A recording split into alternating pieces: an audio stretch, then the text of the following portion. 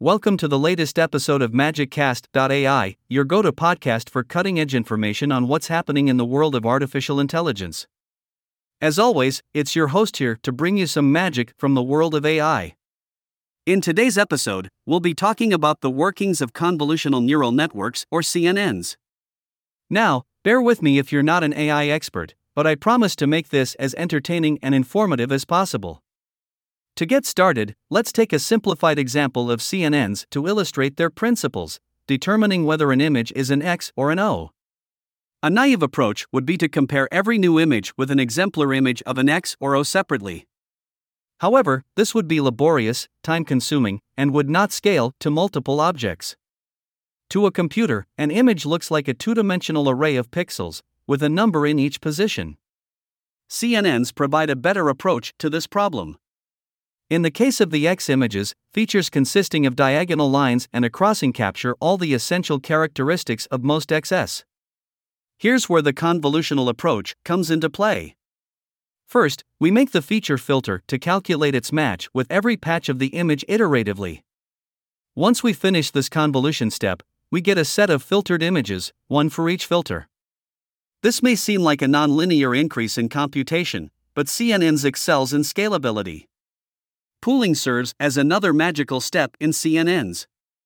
It helps make CNNs scalable in cases where images have many pixels.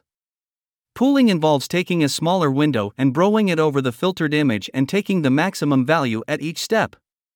This approach reduces the size of the image significantly without compromising important information.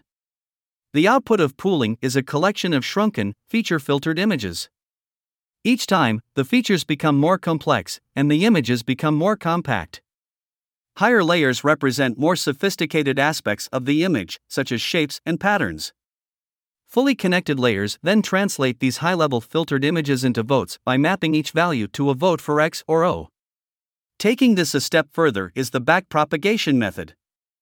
This calculates a new weight to adjust the output slightly for the next image fed to the CNNs. This is repeated for every feature pixel in every convolutional layer and every weight in every fully connected layer, resulting in greater accuracy over time and with more data. CNNs are not limited to just dealing with images. They can also work for other types of data, as long as they can be transformed into a format that the CNNs can understand as an image. For example, time series data can be converted into a two-dimensional image that can be fed into a CNN for analysis.